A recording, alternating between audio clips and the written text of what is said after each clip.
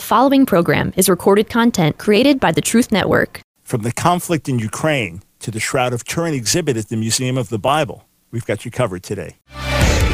It's time for The Line of Fire with your host, biblical scholar and cultural commentator Dr. Michael Brown. Your voice for moral sanity and spiritual clarity. Call 866-34-TRUTH to get on The Line of Fire. And now, here's your host, Dr. Michael Brown. Thanks, friends, for joining us today on The Line of Fire. It is Thoroughly Jewish Thursday. There are world events taking place that are so critical that we are going to focus on them today. And then a little later in the broadcast, something very important having to do with the Shroud of Turin exhibit coming to Washington, D.C., the Museum of the Bible. We'll talk about that. We've got some expert guests joining us. But there is a connection between Ukraine and the Jewish people. It was in Babi Yar in 1941, a ravine in Ukraine, that roughly 34,000 Jews were slaughtered in cold blood, rounded up there, slaughtered in cold blood in one of the worst massacres of the Holocaust, in particular outside of Germany or outside of the camps. This was in a 1 week period. And anti-Semitism remains strong in many ways in Ukraine, and yet the current president is Jewish. President Zelensky, who was known as a foul-mouthed teacher, a comedian, and his act on TV was being a foul-mouthed teacher. And anyway, he's the president, the Jewish president. So it does tie in with Thoroughly Jewish Thursday. I got this email today from my assistant. His brother is married to a Ukrainian wife, and her parents live in, I'm not going to mention the city. They now have Russian flags planted in their city. Roads and bridges in some airports have been blown up. There's no access to fuel. The grocery stores have no food. And then they were saying that their Russian neighbors here in America are saying, hey, this is not our heart. We don't want this. Most of the citizens of Russia don't want this, but they can't speak up. So I am anything but an expert on European geopolitics. So I've asked to join me today on short notice Dr. Fred Markert, who is the International Director for Youth with a Mission. He was converted out of atheist communism in Berlin in 1973, began his missions ministry by smuggling Bibles into the communist countries of Eastern Europe. He served in missions for the past 48 years, has ministered in over 150 countries. There's much more I could say about him, but I want to bring Fred right on. Hey, thanks so much for joining us on short notice today. It's great to be with you, Michael. So, Fred, first the big picture. Why has Russia invaded Ukraine from your perspective? Well, there's actually a lot to talk about here. There's actually two competing priorities that are at the core of this conflict. Number one, we in America don't understand how Russia thinks.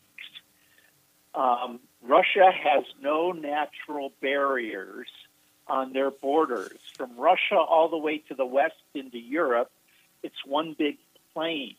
And Russia has been invaded 6 times in the past few hundred years as armies come right across the plains and decimate Russia.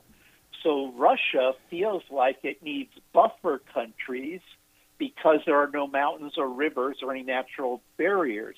In America, we don't have that same insecurity. We have the 2 largest moats in the world. We have the Atlantic and Pacific Ocean on either side that protect us. Plus, we have Canada and Mexico, 2 friendly countries to the north and south. So we have never felt that same insecurity that Russia feels. So it absolutely feels it needs boundaries. And that's really their perspective, is they want boundaries to prevent being invaded. Of course, the Western countries, our concern is the spread of democracy. And we want to preserve and help promulgate democracy in countries that want to become more free and democratic. And so these two competing values are what we're facing here. Russia's need for security and our desire to see democracy spread. So let me just jump in. The fact that that countries that were once part of the Soviet Union or served as a buffer against other potential forces, now most all those countries have become NATO aligned and therefore would be considered as potentially hostile to Russia in a time of conflict. Ukraine would be the one country that hasn't. So is that part of the issue here that adds to this desire to have a buffer? Absolutely. At the end of the Cold War, we actually NATO committed that it would not expand into the Eastern Bloc countries. And then it violated that commitment by embracing countries in the Eastern Bloc, which made Russia incredibly nervous because NATO essentially they saw as their enemy. Though we saw it as defensive, they saw it as offensive. And so we broke that commitment. But we also broke some other commitments, Michael. In Budapest Memorandum in 1994, we told Ukraine, if you give up your nuclear weapons, U.S., England, and Russia will protect you. And so we've broken that security assurance, and that's a big problem. We've broken a number of assurances we've given over the years. Then, in April of 2008, at the NATO Bucharest summit, NATO declared we will bring both the Ukraine and Georgia into NATO. That was a shot across the bow of Russia. And so that was another thing that got Russia up in arms is my enemies coming right to my doorstep in the Ukraine and in Georgia. It would be like China or Iran or Russia putting an army in Mexico on our border or Canada on our border, or it's very similar to the Cuban Missile Crisis. So that also caused Russia to be insecure. Then in August 2008, April 2008, NATO said we'll bring these two countries in. In August, Russia said no way and invaded Georgia to prevent it. Then in 2014, as Ukraine was making noises to move closer to NATO, Putin was again feeling insecure and invaded the Crimea and took that. And then the most recent thing that provoked this is that Ukraine declared in September of 2020 that they intend to join NATO, and we're actively pursuing that.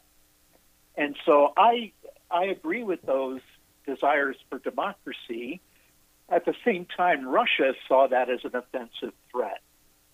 All right. So is there truth to the idea that Putin, who has been serving as the leader of Russia for many, many years now, it's hardly just a free democracy as we'd be used to here in the West.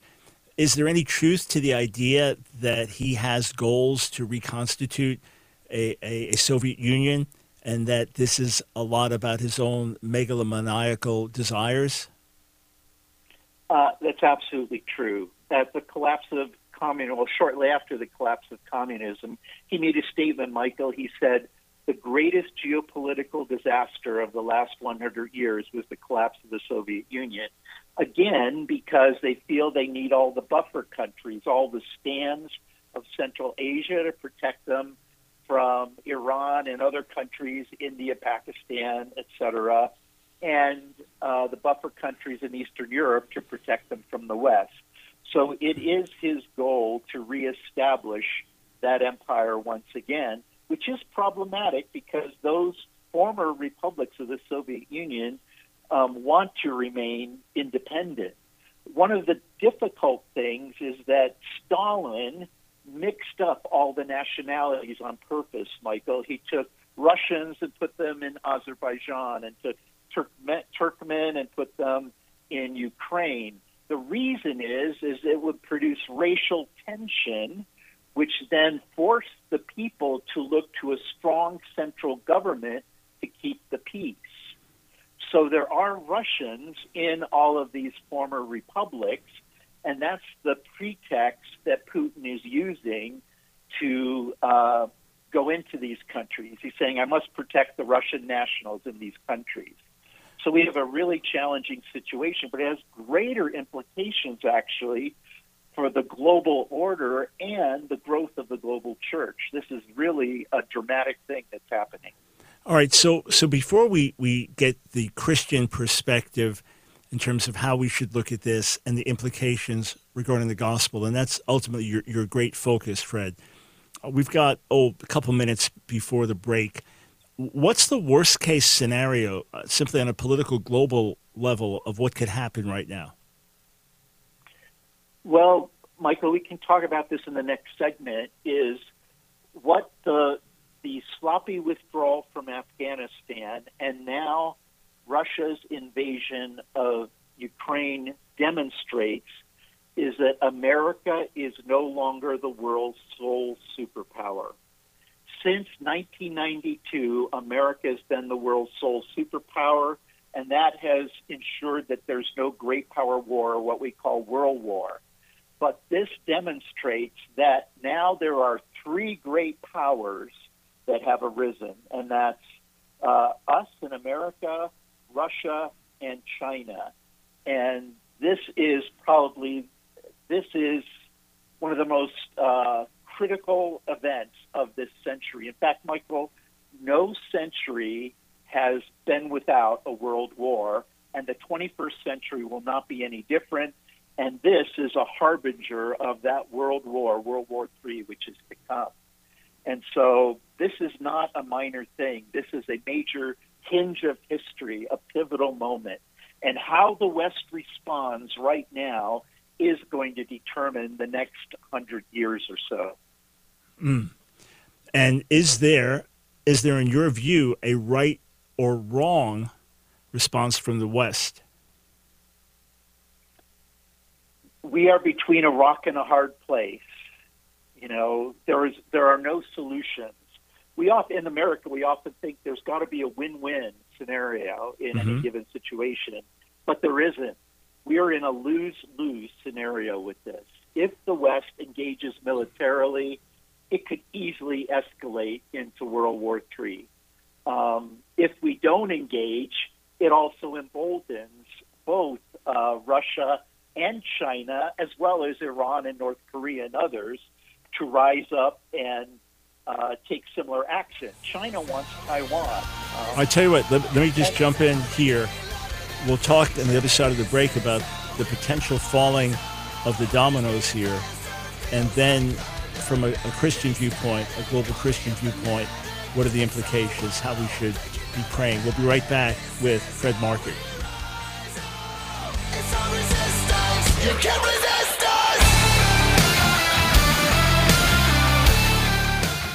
This is how we rise up. It's The Line of Fire with your host, Dr. Michael Brown. Get on The Line of Fire by calling 866-34-TRUTH. Here again is Dr. Michael Brown. Call me a fanatic.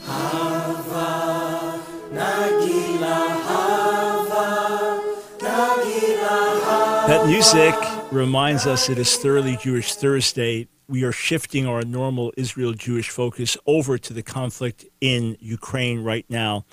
It is massive. My guest, Fred Markert, who is the International Director of Youth with a Mission, has explained that this could well be the harbinger of World War III and that there is no easy solution. If America gets involved militarily, it could trigger this next global war. If we don't get involved militarily, then it just sends a signal, hey, go in, take over these countries. We're not going to stop you. 866-34-TRUTH. So, Fred, I don't want to be pessimistic or alarmist, and I want to step back in a moment and just get a larger global Christian perspective. But what might be the falling of the dominoes if America and Europe get involved militarily to tell Russia, you can't just do this? Then how might the dominoes fall with Russia and some of these other players that you mentioned, North Korea, Iran, China? Well, in international relations, that really deals with how countries go to war and how they use their power. We are now in a season called testing. it's like when a little kid, is testing his mom and dad to see what he can get away with, right?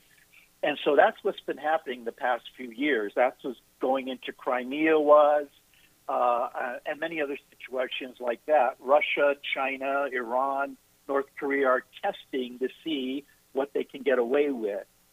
What we're showing under the current administration is that they can get away with a lot. We won't stop them. So that means it clears the way for China to take Taiwan and to take to be more domineering even in Hong Kong. And it gives the signal to other regional powers like Iran, who are deadly enemies with Saudi Arabia, that they can continue their proxy war in Yemen and actually try to. So there are many far-reaching implications of this, Michael, and it's the core root of it, though, is America is in the process of civilizational collapse, which we can stop and turn around, but it's due to our immorality. In Daniel 2:21, God says, "I change the times and seasons. I remove kings and I set up kings." Right? So God is the one who raises up nations and tears them down, right? Raises them up to global power and tears them down. And why does he do that? Proverbs 14:34, righteousness exalts a nation, but sin is a disgrace to any people. And we are far from righteousness, and that's why, since our morality has decreased, our global power is decreasing, and we're in the process of God tearing us down.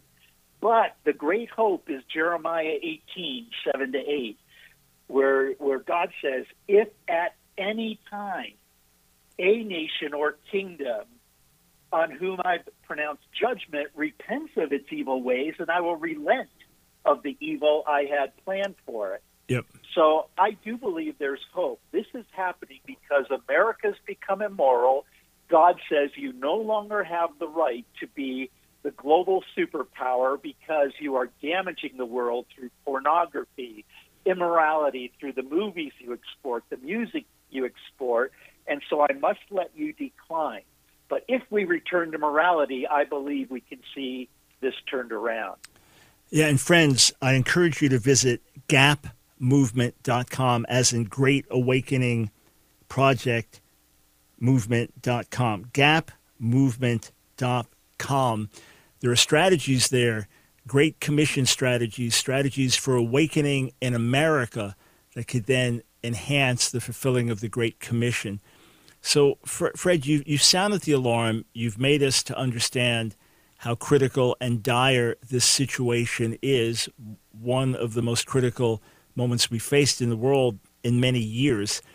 From your perspective, you've ministered in over 150 countries. You are in touch with Christians on a globally as much as anyone I know in terms of knowing other leaders. What, and maybe you get the short answer to this, but was there a general consensus of how Trump was viewed as our president the last 4 years and how Biden is viewed? Or is that too general a question? Well, very generally, I can tell you people did not like President Trump. They didn't like him as a person, but they liked his policies because his policies protected the world. Russia, China, Iran, North Korea had no idea what he's going to do next and thought he's capable of anything. So that kept them suppressed from doing things like invading Ukraine or taking Taiwan. So they didn't like him as a person. They did appreciate his policies. On the currently, they see the current administration as weak, and they understand that that's why we're seeing the rise of Russia, China, Iran, and North Korea. And so that would be a very general statement around the world right now. And something that makes a lot of sense even as to why many of us voted for Trump, not liking his person and not finding his character what we wanted it to be and knowing there were negative implications, but seeing the policies as important nationally and globally. In any case, in your bio, mentions your focus is on the 3.2 billion unreached Muslims, Hindus, and Buddhists, and the 1,700 plus languages, many of them small dialects, which still have no Bible. So just looking at this as believers, in America, we know almost nothing about Ukraine, generally speaking, but Russia bad, Putin bad, invasion bad. So it's just the good guys versus the innocent Ukraine. It's kind of looked at maybe naively in that way. And I don't know, in no way minimizing what Putin is doing and the horror of this invasion. But as far as the gospel is concerned, obviously we don't want people slaughtered. We don't want people killed. We want them to live and have the opportunity to know about the Lord. But what are some of the possible implications of this for the gospel, both good and bad? Okay, so Michael, very brief international relations lesson. The world goes through three stages that have repeated now 27 times in 5,000 years of recorded history. There's what we call a multipolar world, where there's three or more great powers, which fight it out for control of the world. Then it moves to bipolar. Some of those powers lose their power in the wars, and two powers fight for control of the world. Then it moves to unipolar when there's one superpower. To just go back 2 cycles, it was the colonial period when the European powers multipolar. Then it went bipolar, England and France. Then it went unipolar with the British Empire for 100 years. When their power collapsed in 1914, we went multipolar again, and you had the great powers, Germany, Russia, Japan, America, England, fighting World War I and II. Then we went bipolar at the end of World War II, America, USSR, and then unipolar again at the collapse of communism at the end of 1991. And what history shows, Michael, is that when we have a unipolar world, when there's one superpower, the kingdom globally rapidly advances. But as soon as that global power loses its power and we cross over into a multipolar world, then the kingdom globally declines dramatically. And I've proven this. I'm writing a book that documents all this. I've proven this through history. And so the greatest implication of this is that as we've now entered a multipolar world, and when you cross that boundary from unipolar to multipolar, we get great power wars soon after, or what we call world wars. So that's how we can tell it's coming. But the implication is that we will not get the gospel to the remaining 3.2 billion unreached Muslims, Hindus, or Buddhists, nor get the Bible into the 1,700 remaining languages. What analysts say, if America doesn't turn around, then we could have 100 to 300 years of a multipolar world full of war, and it will be after that we'll have the ability to complete the Great Commission. So it really is morality in America is the whole issue here. Because we're immoral, we've lost our power. God is letting us lose our power. If we return to him, Jeremiah 18, he will restore that power, and once again we can, hopefully without war, suppress the bad boy countries or the countries that resist the gospel. That's a better way to say it. We can suppress them, which will allow the gospel to go forward with great speed. Yeah, Fred, that's a brilliant analysis, 100 times better than I could give on that subject, and done it with an incredibly concise way. It reminds me of being at one of our missions conferences with our organization, Fire, and I was overwhelmed during one of the songs singing about the nations, and I fell to my knees weeping and said, God, I'll go anywhere, send me anywhere, I'm your servant. And then the thought hit me, well, why am I so focused on a gospel-based moral and cultural revolution in America? And immediately I heard the words, as America goes, the world goes. So this is about the nations. Fred, keep up the great work. Friends, visit GAP Movement, G-A-P, gapmovement.com. Thanks for this analysis. I'll write it up, Fred, and get this out as widely as I can. And from here, we focus on what we must, Jesus himself. Yeah, stay right here. Magic started. fanatic. It's our world, they can never have it. This is how we rise up. It's our resistance, you can't resist us. This is how we rise up. It's The Line of Fire with your host, Dr. Michael Brown. Get on The Line of Fire by calling 866-34-TRUTH. Here again is Dr. Michael Brown. Call me a fanatic.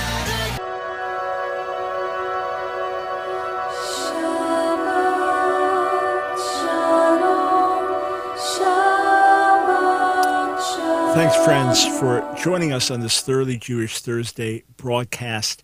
We are changing gears today because of world events and because of a major event in Washington, D.C., and getting away from our normal focus on Jewish events, Israel, etc. But what could be more Jewish than focusing on what is purported to be a relic, the shroud in which Jesus, the Jewish Messiah himself, was wrapped with marks of his resurrection. I was invited to an event, a media event yesterday, was unable to be in D.C. for it, but everyone, Museum of the Bible, beginning February 26th, has a brand new exhibit. It is a high-tech, interactive exhibit about the Shroud of Turin. And my guest today from the Museum of the Bible, Dr. Jeffrey Kloha, Chief Curatorial Officer at Museum of the Bible, and Brian Hyland, who specializes in curating medieval materials. Jeff, Brian, thanks so much for joining us on The Line of Fire. Oh, thank you so much for having us on. Great to have you. So Jeff, first the big picture. What is the Shroud of Turin? Why is it so famous worldwide? The Shroud of Turin is a 14-foot-long linen cloth that has a gripping image of a crucified man with the crown of thorns and the bloody stains, the spear mark in the side. And it has been an object of intense interest and devotion for over 700 years, and is probably the most familiar image of any person from the Bible. It's been known in pop culture, it's been on magazine covers, it's been the subject of scientific interest, and so the Shroud of Turin is an object that points people to the crucifixion in a very unique way. All right, so Brian, when Jeff mentions the image, what was the image painted on? How did the image get there? Well, to be honest, nobody knows. When you look at the image, it's an image that shows both the front and the back of a man who had been crucified, and before that had been scourged and crowned with, frowned in the head. You've got all these piercings on the head, and then stabbed in the side. The blood actually soaks through the entire cloth. But the image itself of the face and the body, the limbs of the man, that's just on the top layer of the fibers. So it's something like two or three microns in. When this image was studied in 1978, the people who studied it were called the STIRP test. It was a group of scientists from places like JPL and Los Alamos. They studied the shroud for 5 days around the clock, and they concluded that after studying it, that there was no evidence at all that this was painted. So it's they said they couldn't explain it. The radiocarbon dating 10 years later suggested it was a medieval artifact, but at the same time, really no one has been able to explain how it got there, because there are no visible brushstrokes or anything like that. And Brian, when you describe what it looks like, you mentioned the crucifixion. Where were the nail marks in the hand? Were they in the palms? Were they in the wrists? That's another thing. This is a relic that has been well known and documented since the 14th century, and it shows for the hands that the nail marks are actually in the wrists. and then in the feet, it looks like that they've both been pierced. But the thing about it being in the wrists is that the typical ancient and medieval iconography of the crucifixion shows the nail in the palms of the hands. What was done in the 19th century and 20th century, people doing tests, they discovered that nails in the palms of the hands would not be able to support the weight. Right. They would tear out between the finger bones. But if you put it through basically through the carpals of your wrist, is that it gets much more support, and it also causes the thumbs to lock over in a position. And if you look at the hands, there are no thumbs shown there. So it's a very interesting thing that this is that this image shows that. Right. So at one point, people dated it based on carbon-14 dating back to medieval times. But then in medieval times, if someone was trying to make this as some elaborate forgery, as some type of proof of the resurrection, they would have thought that the nails would go through the hands rather than through the wrists. So again, that's a curiosity. Okay, so Jeff, I remember following this. If I had been of Catholic background, I would have been more familiar with the shroud. As an evangelical Messianic Jew, I knew about it, but I didn't know about it in detail. I thought, well, this would be amazing. And a very scientific medical doctor friend of mine had told me back then, yeah, I think it's real. I've looked at this. But then the carbon-14 dating came out. It's like, oh, I guess not. Well, what's happened since then? And was there anything in terms of what part of the cloth was actually examined? Yeah, people still pore over the data from the testing, both in 1978 and 1988, and make comments about where the sample was taken for the carbon testing, for example, which was up in the very upper left-hand corner, which is an area of the cloth that was regularly handled, and we have numerous depictions of people holding the shroud in exactly that area. We know that there were repairs in various ways to the shroud, and in particular in that area. So for some people, the carbon-14 testing is not conclusive because it didn't take multiple locations, samples from multiple locations. And so there's not new testing. The shroud itself is actually owned by the papacy, and they have not permitted scientific testing to be carried out since 1988. But there are enough questions about the way the tests were done, both in 78 and 88, that there are still unanswered questions. And what would point back to a first century date? We just have the anecdote about the positioning of the thumbs and the nails through the wrists would have been unknown or not widely known at the time that the shroud was allegedly created in medieval times. Are there very indicators that point back to the first century?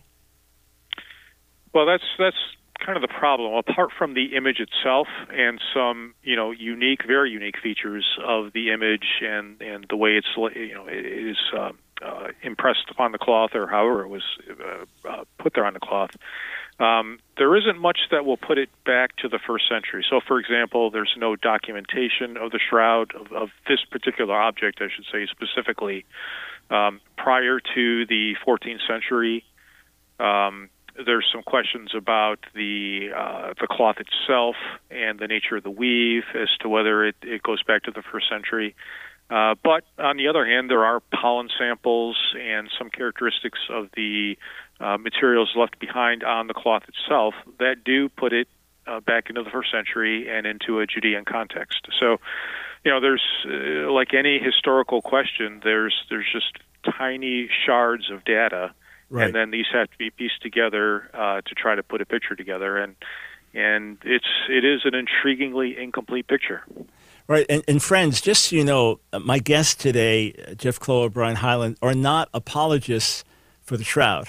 So they are giving you as dispassionate an account as you can get, just information here, information there. There are many who will give very, very passionate, lengthy arguments for the authenticity of the shroud on many, many different levels. So you're not getting that today. You're getting, hey, scientific evidence this way, we're looking at it. Brian, let me ask you these last two questions. When you had the media event yesterday, what was the effect on the people there, and what are you hoping to accomplish with this exhibit? How is it high-tech interactive? Well, as people went through the exhibit, there's a lot of wow factor to the way in which we've put the exhibition together. The most important thing within the space actually is we have this incredible facsimile of the shroud that was made for us by Lino Valgandino near Bergamo, Italy. And what they did is they took an heirloom strain of flax. They raised it at traditional ways in a field with no chemicals, harvested it by hand, spun it in an ancient way so that it was a thinner thread, and then they wove it into the characteristic herringbone pattern. And then there's this incredibly detailed laser-printed image on it, so that when you have the whole thing there in the space, you're looking at something as closely as you can, that resembles as much as possible the actual shroud. But the big difference is that you can actually stand there and stare at it. If you were there in Turin for one of the public expositions of the shroud, you are in a line. You get to go by it and spend maybe a minute or 2 minutes in front of it, and you can't get as close as we allow people to get here. So I think that was a thing. And, with debates about authenticity versus medieval manufacture, honestly, one of the ways in which we put the exhibit together is we looked at what Pope John Paul II had said about the shroud. He called it a mirror of the gospel, and Pope Benedict XVI said that it's an icon, and that it's something that's best viewed with the eyes of faith. So if you look at it through the eyes of faith, even, it's 6 of one, a half dozen of the other, whether it's real or it's a medieval artifact, the image is still there. And what the image represents is the passion and death of Jesus. And it does so in an extraordinarily moving way. And when does the exhibit run? It runs until July 31st. All right, friends, I plan to get there February 26th to the end of July. This is a once-in-a-lifetime opportunity to see virtually the shroud up close. Gentlemen, thank you so much for what you're doing and for joining us today. Appreciate it.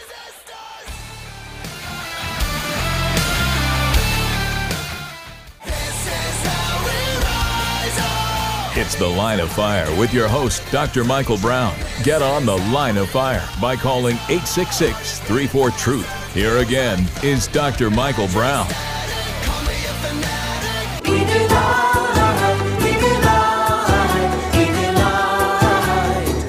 Thanks once again to our great team in Winston-Salem for their transitioning from Skillet the Resistance into our thoroughly Jewish Thursday music. They got it down to a science now. All right. I do have a few minutes for random Jewish-related calls, 866-348-7884. I do need to make a correction. Just heard back from Fred Markert. He was International Director of Youth with a Mission up to 5 or 6 years ago when they changed a lot of the titles involved, etc. So he is still in his World Christian Leadership capacity, but he is the founder and lead catalyst of the Great Awakening Project, which works to unite the body of Christ in a coordinated effort to birth revival in America, which will result in the completion of the Great Commission in the whole world. And again, for more info there, go to gapmovement.com. So I wanted to make that correction. He has served in that position, but that is no longer his title. Okay. Let me go back to something and tie this all in together with Thoroughly Jewish Thursday. There is a perception often that when Jewish people look at world events, their big question is, how does it affect us? How does it affect the Jews? And it's natural to think like that because Jewish people until 1948 did not have a homeland. for almost 2,000 years. We're scattered all around the world, and we just want to know, what's the bottom line for us? Are we going to have safety? Are we going to have to flee to another country? Are we going to have freedom, etc.? And even in America, we're looking at the conflict in Ukraine, and some are wondering, well, how's this going to affect gas prices? Or how's this going to affect the economy? So, yeah, we don't want to be a bloodbath, and we're concerned about the implications of this. But many are thinking in that way, well, how does all this affect Israel? I can't answer that because I do not have the expertise. I have to dig in and research and consult experts to explain how the Russia conflict would affect Israel. The obvious, I could say, is to the extent Russia is able to flex its muscles, and because Russia made clear it has desires for the Middle East in terms of control. And that's how Russia got so involved in the conflict in Syria. And to the extent that Russia and Iran work together. So that's bad news for Israel in that regard. But the larger implications for potential global war, I can't comment on that. However, what I want to back it down to is this. We have 3 R's that we focus on in our ministry. The first is revival in the church. That's our first R. Seeing believers awakened around the globe, as we're based in America, seeing revival in America, the church coming alive, the church getting healthy, the people of God being all that God called us to be, thriving, shining for him. The second R is revolution, meaning gospel-based moral and cultural revolution, radical transformation in the society, but it's gospel-based. That will not and cannot happen without a revived church. We heard Fred saying in the first half of the show that for the Great Commission to be fulfilled, there needs to be, right now, a revived church in America and a more healthy America, and then with that, there can be a positive ripple effect. So, and again, he got into it in more detail than that. So in order to see the second R, namely gospel-based moral and cultural revolution in society, we need to see the first R. The third R is redemption in Israel.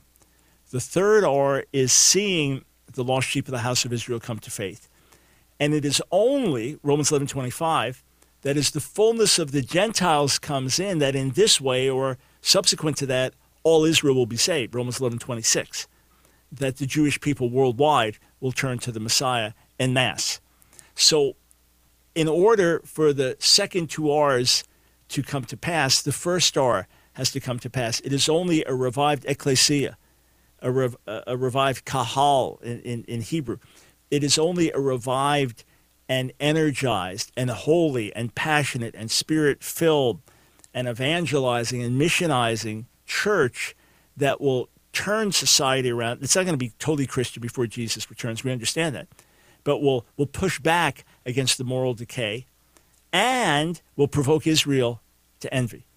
So we're not waiting to see the first part happen before we get to the second part and the third part. We stand for what's right in the society, period. That we do all the time.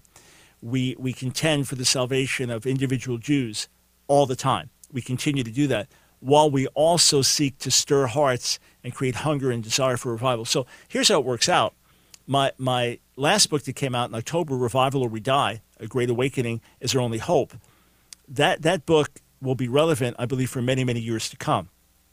My newest book that comes out next week, The Silencing of the Lambs, The Ominous Rise of Cancel Culture and How We Can Overcome It, that comes out in March. We have to address this anyway. It comes out March 1st. We have to address this anyway. We have to address the issue of the silencing of the lambs either way. We can't get away from that. It remains critically important, speaking up freely and openly here in America and helping to turn the moral tide. But to see everything in its fullness, we need to see the church revived. And friends, it's my hope and my prayer that if you listen regularly, if you turn into this broadcast regularly, that your heart will be stirred, that spiritual hunger will grow in you, that your desire for God will grow, your desire to see God move in your life, your family, your church community, your neighborhood, your city, your state, your country, that your desire to see God visit will grow and that you yourself will be used to make a difference. We're here to see you healthy and strong and thriving in the Lord. All right, I do have time for some calls, but for all those that would have called, but we weren't taking calls until right at the end of the show, good news. In 20 minutes, we're going to be back on YouTube. So head over there as soon as the show's over. If you're over there already watching, then just stay there. We're going to be on the Ask Dr. Brown YouTube channel, ASK Dr. Brown. If you're not a subscriber, when you go, first thing, subscribe and hit the bell so you'll be notified when a new video is posted, okay? And then I'll just be taking questions for 45 minutes or an hour over on YouTube. That is ASK Dr. Brown. All right, with that, we go to the phones. Troy in Chapel Hill, North Carolina. Welcome to the Line of Fire. God bless you, Dr. Brown and Line of Fire.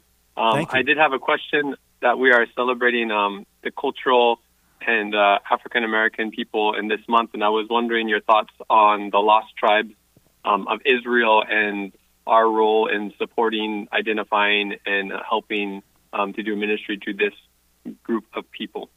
Right. So there are three levels of understanding when it comes to the lost tribes of the House of Israel, the 10 lost tribes. First, there is the myth that they are completely lost and are living on the other side of some mythical river and will one day be discovered. That's found in some older Jewish texts, but it's complete mythology that the 10 were completely lost and will all be rediscovered one day. And some people believe it in that popularized way. The second thing is that within the Jewish people today, so those of us who are recognized as Jews, regardless of our skin color or other ethnic background, that among us are all the 12 tribes. In other words, what happened when you had the separation of kingdoms, that you still had people from different tribes who lived in other regions, but then you had some from the north fleeing to the south. Either they wanted to be by the temple in Jerusalem or there was warfare. So this happens over periods of time, and you even have Hezekiah reaching out to them and Josiah reaching out to them, and you do have some response. So among the people that we refer to as the Jewish people today, I do believe there is a representation of all 12 tribes, even though the largest representation among us would be Judah, Benjamin, and Levi. The third thing is really what you're asking about, and that's the remnants of these 10 tribes that were scattered around the world, beginning with the Assyrian destruction of Jerusalem in 722, 721 BC, and the exiling of many of the people, and then the scattering to different parts of the world since then as they traveled from country to country, etc.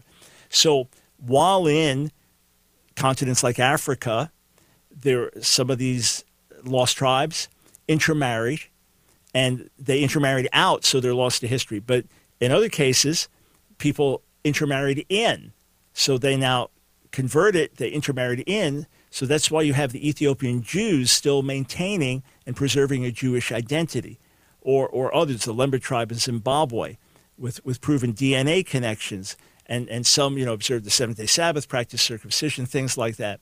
But how widespread is this?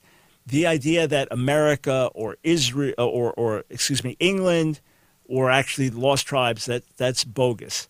The idea that all blacks are some of the lost tribes or all Africans is obviously bogus. The Black Hebrew Israelite ideology and that kind of thing. But for sure, there are legitimate remnants of these 12 tribes, or 10 tribes, I keep saying 12, of these 10 tribes in China, in India, different parts of Africa, Latin America, different parts of the world. And I believe this is a work of God that little by little he's bringing back this consciousness. And it's not, to me, it's not a priority that we should be focusing on. It's for God to gather. There are Jewish organizations that do focus on this. But we could pray, Lord, regather. But ultimately, we want people to be gathered to Yeshua. That's the key, that we want these people, these remnants of the lost tribes, to come to faith. There's some who even argue that some of the Taliban in Afghanistan, Pashtun people, that their origins actually go back to lost tribes. And then many of the Palestinians in Israel today can trace their lineage back all the way back to Israel. So it'll be fascinating as God brings this all to light. All right, 15 minutes from now, join us on YouTube, ASK Dr. Brown. You can't resist us. Another program powered by the Truth Network.